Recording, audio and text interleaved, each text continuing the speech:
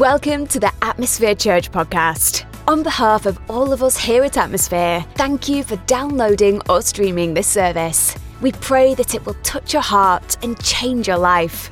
In addition to bringing you today's service, we want to make ourselves available to you in any way we can. If you need prayer or just someone to talk with, please send us an email to info@atmosphere.church. Someone from our team will be sure to connect with you. We have already prayed for you that today's message would speak directly to your heart and empower you to live the life God has called you to live. Enjoy the message. We are talking about love, and some of you that are brand new with us, we welcome you, and you might be thinking, like, why are you talking about love in the middle of September when we're moving into fall?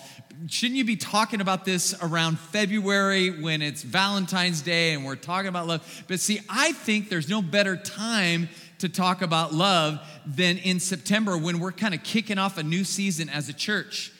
Because the one thing that is imperative we get down and we get right as followers of Jesus is how we love God and how we love people.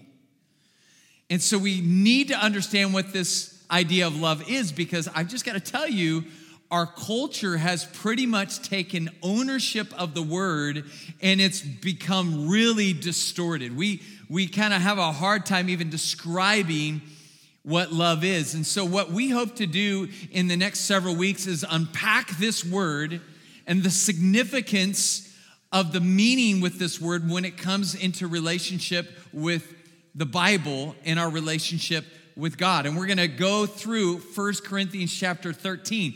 And so if you've been to a lot of weddings in your lifetime, chances are you've been to a wedding that they've actually read from 1 Corinthians 13 that is known as the love chapter. And so we're going to be taking some time. We're going to be unpacking that. So let me pray and we'll get into it. Father, I thank you so much for everybody that you are bringing to our church.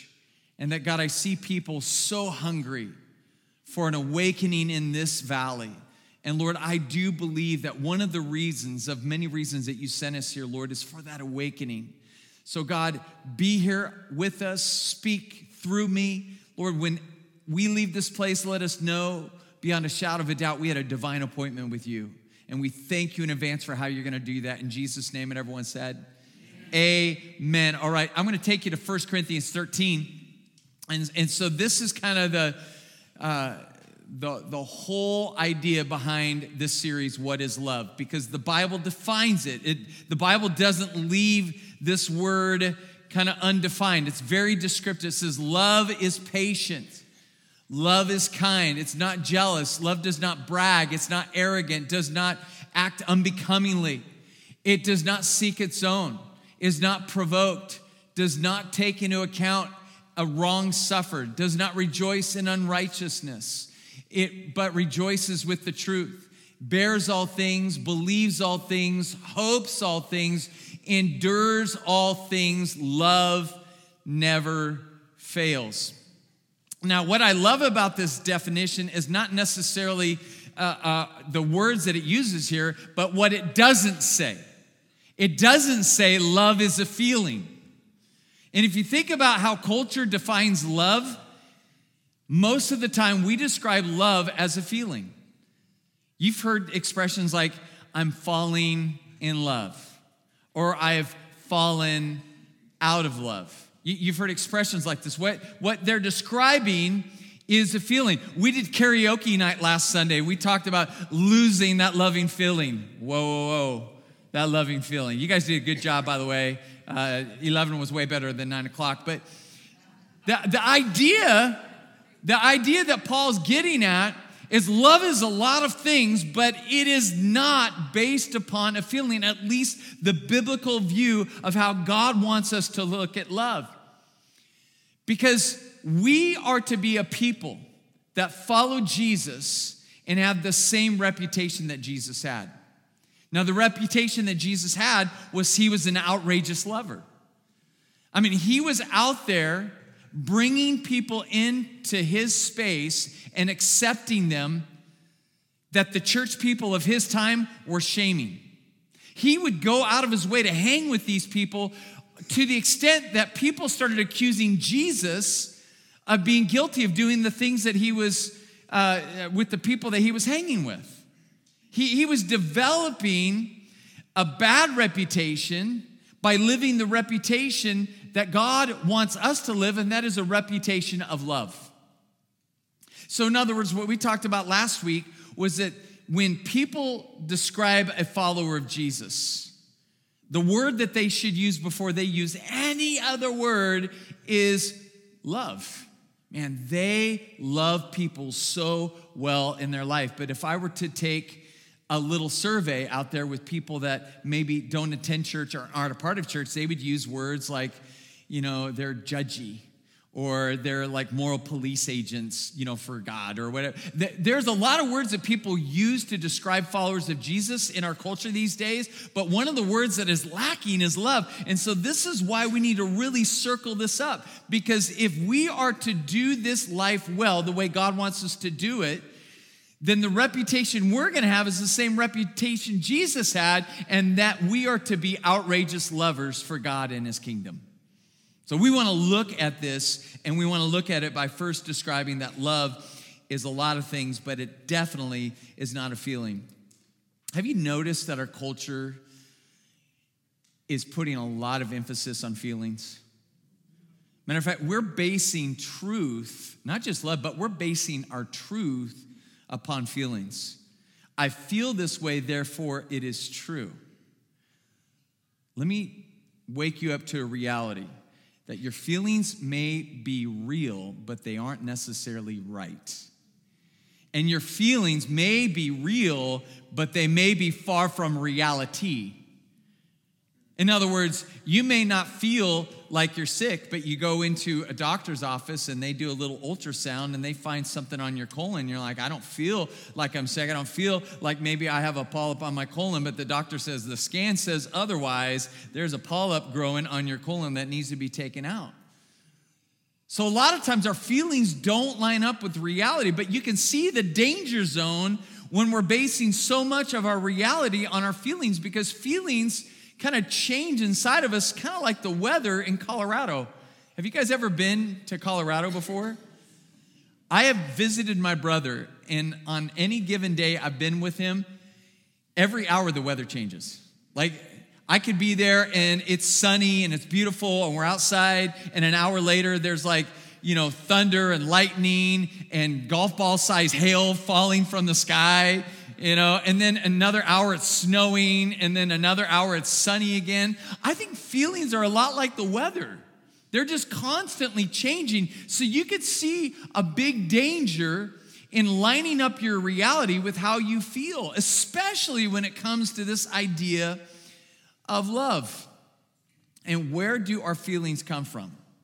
Our feelings come from a response from the chemical reactions that are actually taking place in your brain. Did you know that? Let me get a little geeky with you with biology here, but inside of your brain, you have all kinds of words and pictures that you're associating your thoughts with, and those thoughts that you are coming to a decision to agree with are actually causing those feelings. So the pictures that you see and the words that you hear are actually creating the feelings that you feel. And you think about the words and pictures. We're absorbing words and pictures from all kinds of sources, aren't we? We're absorbing them from what our moms and dads said about us when we were little. We're absorbing these words and pictures from movies and television shows and songs that we sing, and now social media is added to that. We're getting our words and pictures from all kinds of sources. And what the Bible warns us, and this is interesting, and I'm going to tie this together with this idea of love, is the Apostle Paul. He says this when it comes to our understanding of our thoughts. This is what he said. He said, do not conform to the pattern of this world, but be transformed by the renewing of your mind. He's saying there's something to be said with how we think when it comes to changing the way we live. That if you want to change the way you live, it starts by changing the way you think. But the way you think is directly caused by the words and the pictures that you're allowing yourself to absorb that is actually causing you feelings. And if you're not careful, you can get caught up in this cycle, this loop. I have a diagram that I borrowed from another a professor that I follow, and this is kind of how he shows it here. He says, you've got the patterns of this world, and these are the cultural normals that all of us are absorbing every day, whether we like it or not. A lot of us listen to radio. We're watching, television. We're watching Netflix or whatever. There's patterns that are found in all of these things that we're absorbing with our minds, and these are creating these thoughts. And then these thoughts create the words and pictures that ultimately create feelings. But what happens if you're not careful is these feelings will then loop around and confirm your thoughts. And so now you're like stuck in this thinking because you believe your feelings are telling you what is true, and those thoughts about what you feel are true are then causing you to feel and confirm the feelings that you have. So you're stuck in this proverbial loop. I see this sometimes with people that say, I don't feel that God loves me, and I don't feel God's presence is with me, and so therefore I think God and I have a problem. But they're basing those feelings on some thoughts that are coming from other sources than God's word. So what happens is we take this same idea and we replace it with one factor, and that is the word of God.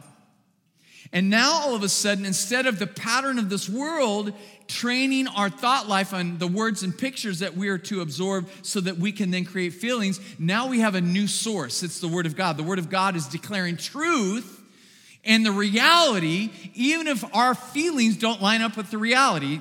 Here's the reality. God does love you. God's presence is here right now to be with you, and that you have unsurpassable worth. Now, you may not feel that, but God's word declares that. And so as you align your mind up with the word of God, then it creates a new pattern of how you will feel. And then you're stuck in a different kind of loop. But it bears giving this some thought and giving this some time to think about, because so many of us are failing to have a reputation of outrageous love because we're basing all of our love towards people on feelings. Now, how do I know that we are to love and it not involve our feelings at all? And I'm going to take you back to Jesus, because Jesus kind of gives us this whammy, I call it, in Luke chapter 6. And he really walks us through this idea of how we know that we're living outrageously in our love. It says, but I say to you who hear, love your enemies. Do good to those who hate you. Bless those who curse you. Pray for those who mistreat you. Whoever hits you on the cheek, offer him the other also. And whoever takes away your coat, do not withhold your shirt from him either. Give to everyone who asks of you, and whoever takes away what is yours, do not demand it back. Treat others the same way you want them to treat you. There's the golden rule right there from Jesus' lips. If you love those who love you, what credit is that to you? For even sinners, another way of saying that would be people who are far from God. Even people who are far from God love those who love them. If you do good to those who do good to you, what credit is that to you? For even sinners, those who are far from God, do the same. If you lend to those from whom you expect to receive, what credit is that to you? For even sinners lend to sinners to receive back the same amount. He says, but love your enemies and do good and lend, expecting nothing in return, and your reward will be great, and you will be sons of the Most High, for he himself is kind to ungrateful and evil men. That's the whammy. Why? Because Jesus is saying, if you think love is a feeling, then you got it wrong, because I haven't met anybody that has warm and tingly feelings about their enemies. Matter of fact, I would propose to you that one of the reasons they're your enemy is because you don't feel like you really like them. There's some feelings at war, and that's why they're out there as your quote-unquote enemy. But here's the reality. If we can love our enemies, we can love anybody. So Jesus is saying our standard right here is if we love our enemy, then we've moved into the space that we can be known as outrageous lovers of God. Now, in order to kind of understand this, you have to just think about some Greek language for a minute, because the word that we're using for love in the Bible is this word called agape. It's a Greek word, and I'm going to describe it to you in a minute, but it's also important to understand some other Greek words that are used for love, especially with us being in the English language. We just have the word love to describe all kinds of things. Like, I love pizza and I love my wife. Now, I don't love pizza like I love my wife, all right? That doesn't happen. I love God. I don't love God like I love my wife. So there are these different ideas of love in how they're distinctive. So in the Greek language, they really do a good job in breaking down some of these different ideas of love. And so I'm just going to take you through some of the words that you can find in the Greek language to maybe give yourself a more understanding of how the Bible is calling us to be outrageous lovers in this world. The first word is storge.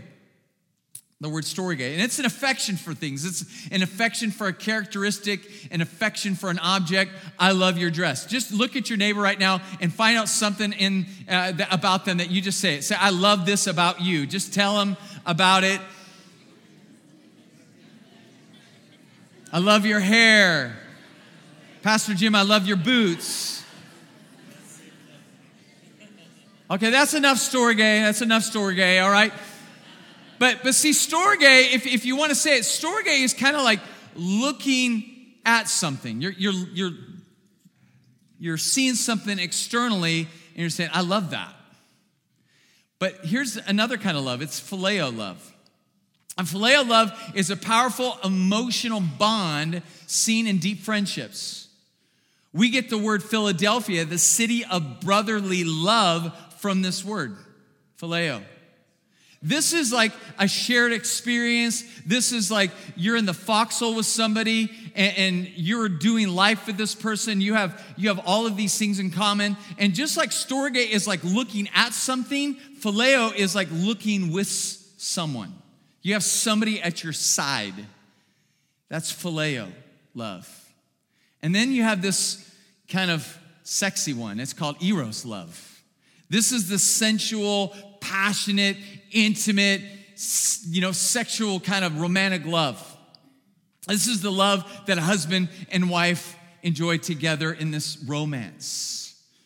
And whereas storge is looking at something, phileos is looking with someone, eros is like looking into someone. I look in your eyes and I see two circles with black dots in the middle.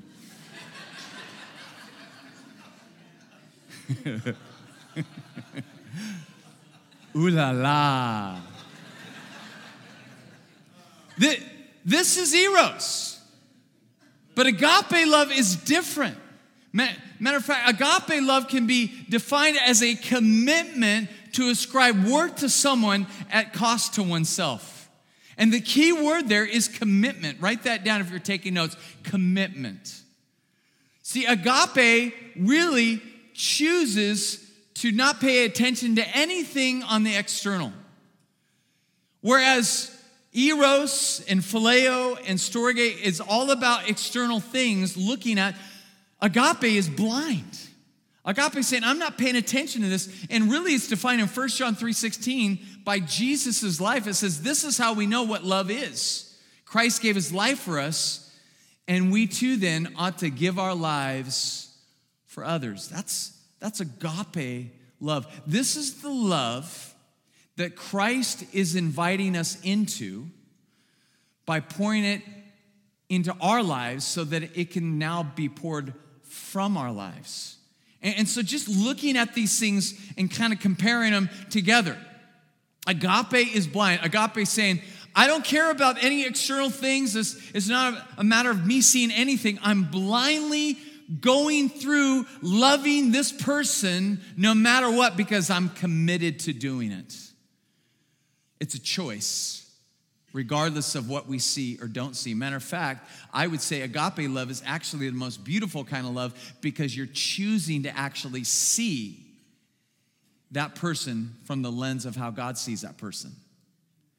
And the way God sees every human being is they were created in his image and that Christ died for them, and therefore they have unsurpassable worth. And so now you're saying, I'm blind to all the externals and I'm choosing to see them in the same way that God sees them, and now it's a game changer. Now you're moving into this agape love space where everything is becoming different. This is the marriage covenant. See, you get married so that you may agape your spouse. Because let me tell you something, if maybe you haven't been married very long or you're thinking about getting married, that yes, it is true that eros is a part of marriage. And it's true that phileo is a part of marriage. And it's true that storge is a part of marriage. Matter of fact, it was the storge that probably first attracted you to the person that you married. You love something about them. And maybe the phileo is kind of what got you to a point where, like, I could see myself being with this person for a long period of time because we have common interests and we're doing things together. And then you're like, ooh la la, they look good, and I got some desires for them. I've got my eros going on. And so that's true that those things are all fluid in a marriage. But if you base marriage simply on storge, phileo, or eros, you are setting yourself up for failure. Why? Because those things are fluid. Eros comes and goes in the marriage. And you guys that have been married for a while, you know that sometimes, hey, you're in the mood. Sometimes you're not. You're feeling the eros. Sometimes you're not. You've been busy. You're like, I'm tired. Got a headache. Not tonight, right? No eros for you.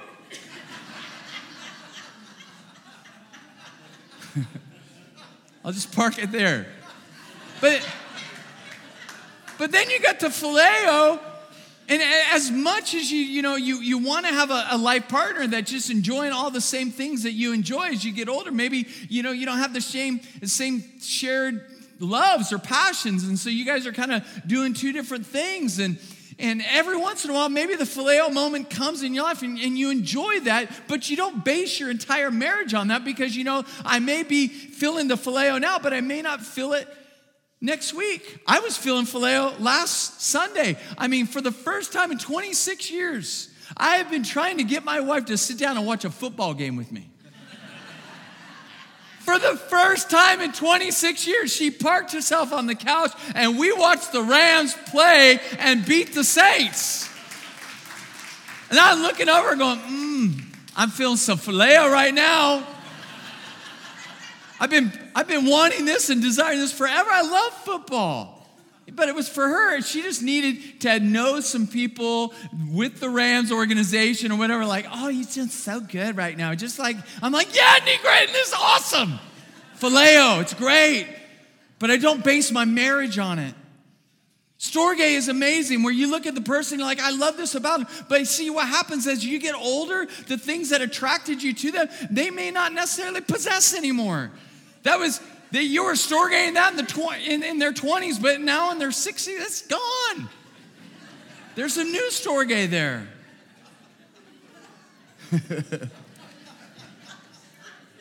But the idea, though, a marriage covenant is not based on feelings. A marriage covenant is based on commitment. You're saying, I'm choosing to love my spouse even though right now they're not being very lovable. I'm committing.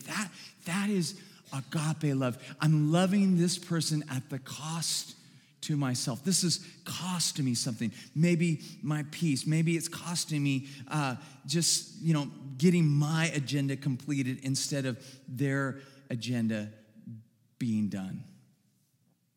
But here's how we transition our lives into agape love.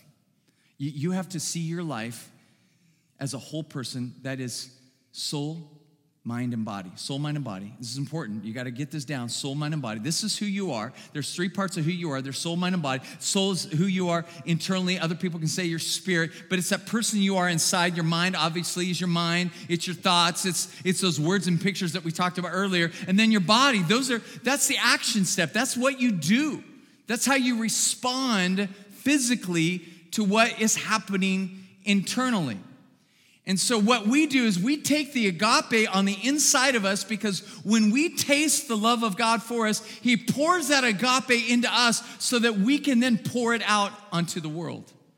So we're to take that agape love and now we're to give it away. But it takes soul, mind, and body. So let me walk you through how we do this. Step one is you make a commitment in your soul that you're going to be loving towards somebody. You commit to it. You're saying, I'm going to choose to look past my self-centeredness right now that wants to push that person away, and I'm committing myself to love them.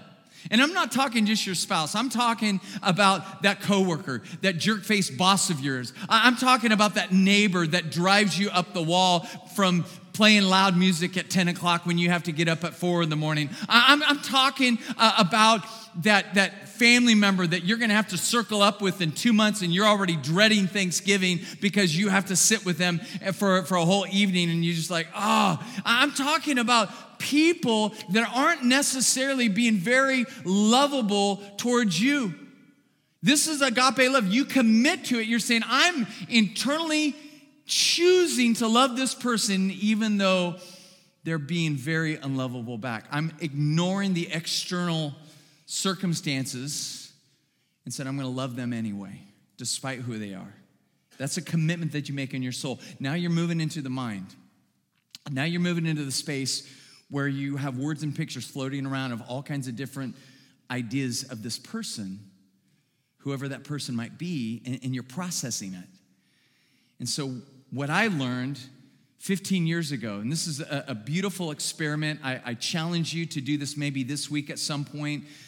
Go maybe park yourself at the Oaks Mall and just do some people watching. But what you do is you picture people as they're coming by with this new image that you are creating over each person that you see. That, number one, they're creating the image of God. Number two, Christ died for them. Number three, they have unsurpassable value and worth.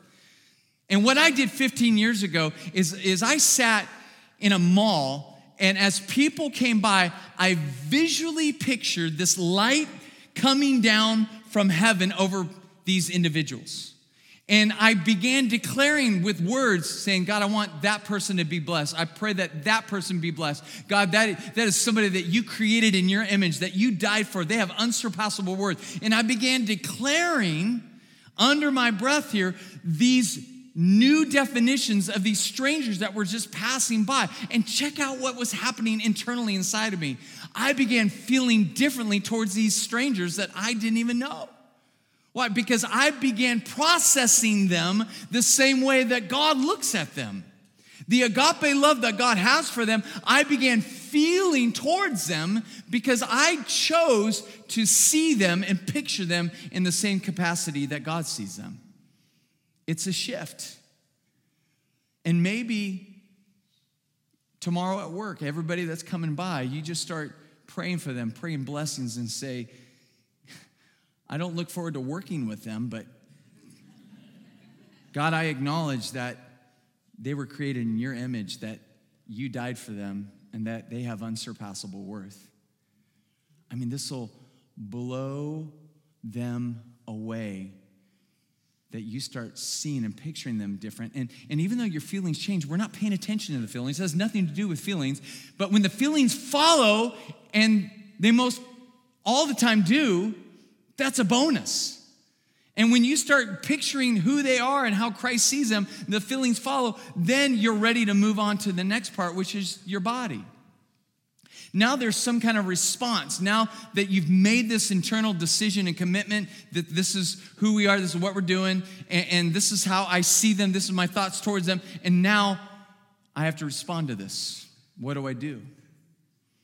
And this is where we talked about last week. You see a need, you take care of it. You see a need and you fill it. You find a hurt and you heal it, regardless of who they are. See, because now that you're picturing them the same way that Christ is picturing them, you've thrown out all judgment. And even though we want to just get down on anybody that through church history has ever been judgmental, let's face it, we're all pretty judgmental. We're sizing people up all the time, and we're making definitions of people without even really knowing them and having a conversation with them. We're already kind of preconceiving in our mind who they are. And so when we start seeing them the same way that God sees them, judgment goes out the window, and now we're ready to respond to that love by doing something practically for them. And I don't know what that looks like. Maybe it's buying them, like we said, like a coffee and bringing it into work in the morning. Maybe it's texting them and calling them on the phone and just saying, hey, I just want to just encourage you and just want to appreciate you. I want to value you as a person in my life and ascribe worth to them and speak that out. Speak it over them. Do something and show them some kind of way, some kind of capacity of how you're loving them.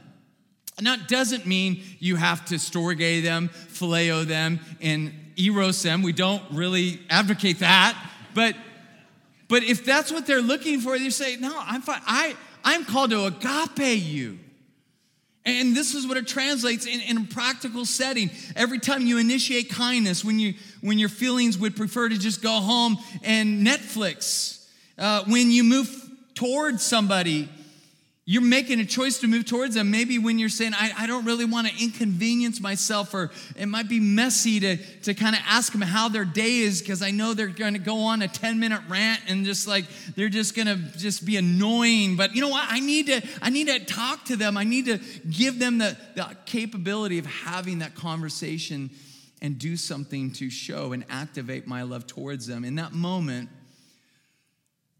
you are creating love.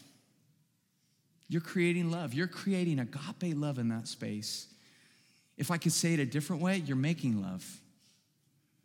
I think we need to rebrand that whole phrase of making love.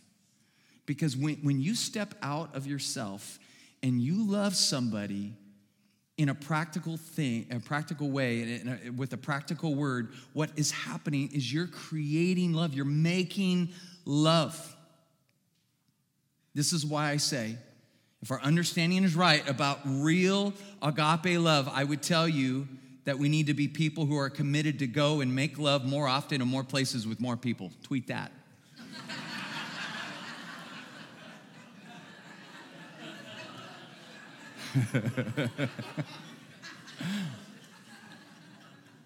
My pastor said, I need to make some love. You do. We need a new reputation in the Conejo Valley, that those followers of Jesus, man, I don't know how to describe them other than they are outrageous lovers, period. Come on, somebody. That's what we're talking about in this series. I'm going to have the worship team come up. And as they come up, I want you to just close your eyes with me. And remember when I said earlier, when you can get to a place where you love your enemy, you can love anybody. I know something about you, that there's probably somebody difficult in your life that maybe you would label your enemy. And maybe it's somebody you have a difficulty with, or maybe it's somebody that has a difficulty with you, but they're your enemy. I want you, in this exercise, I want you to picture that person. Get that person in your mind. Maybe it's even a group of people.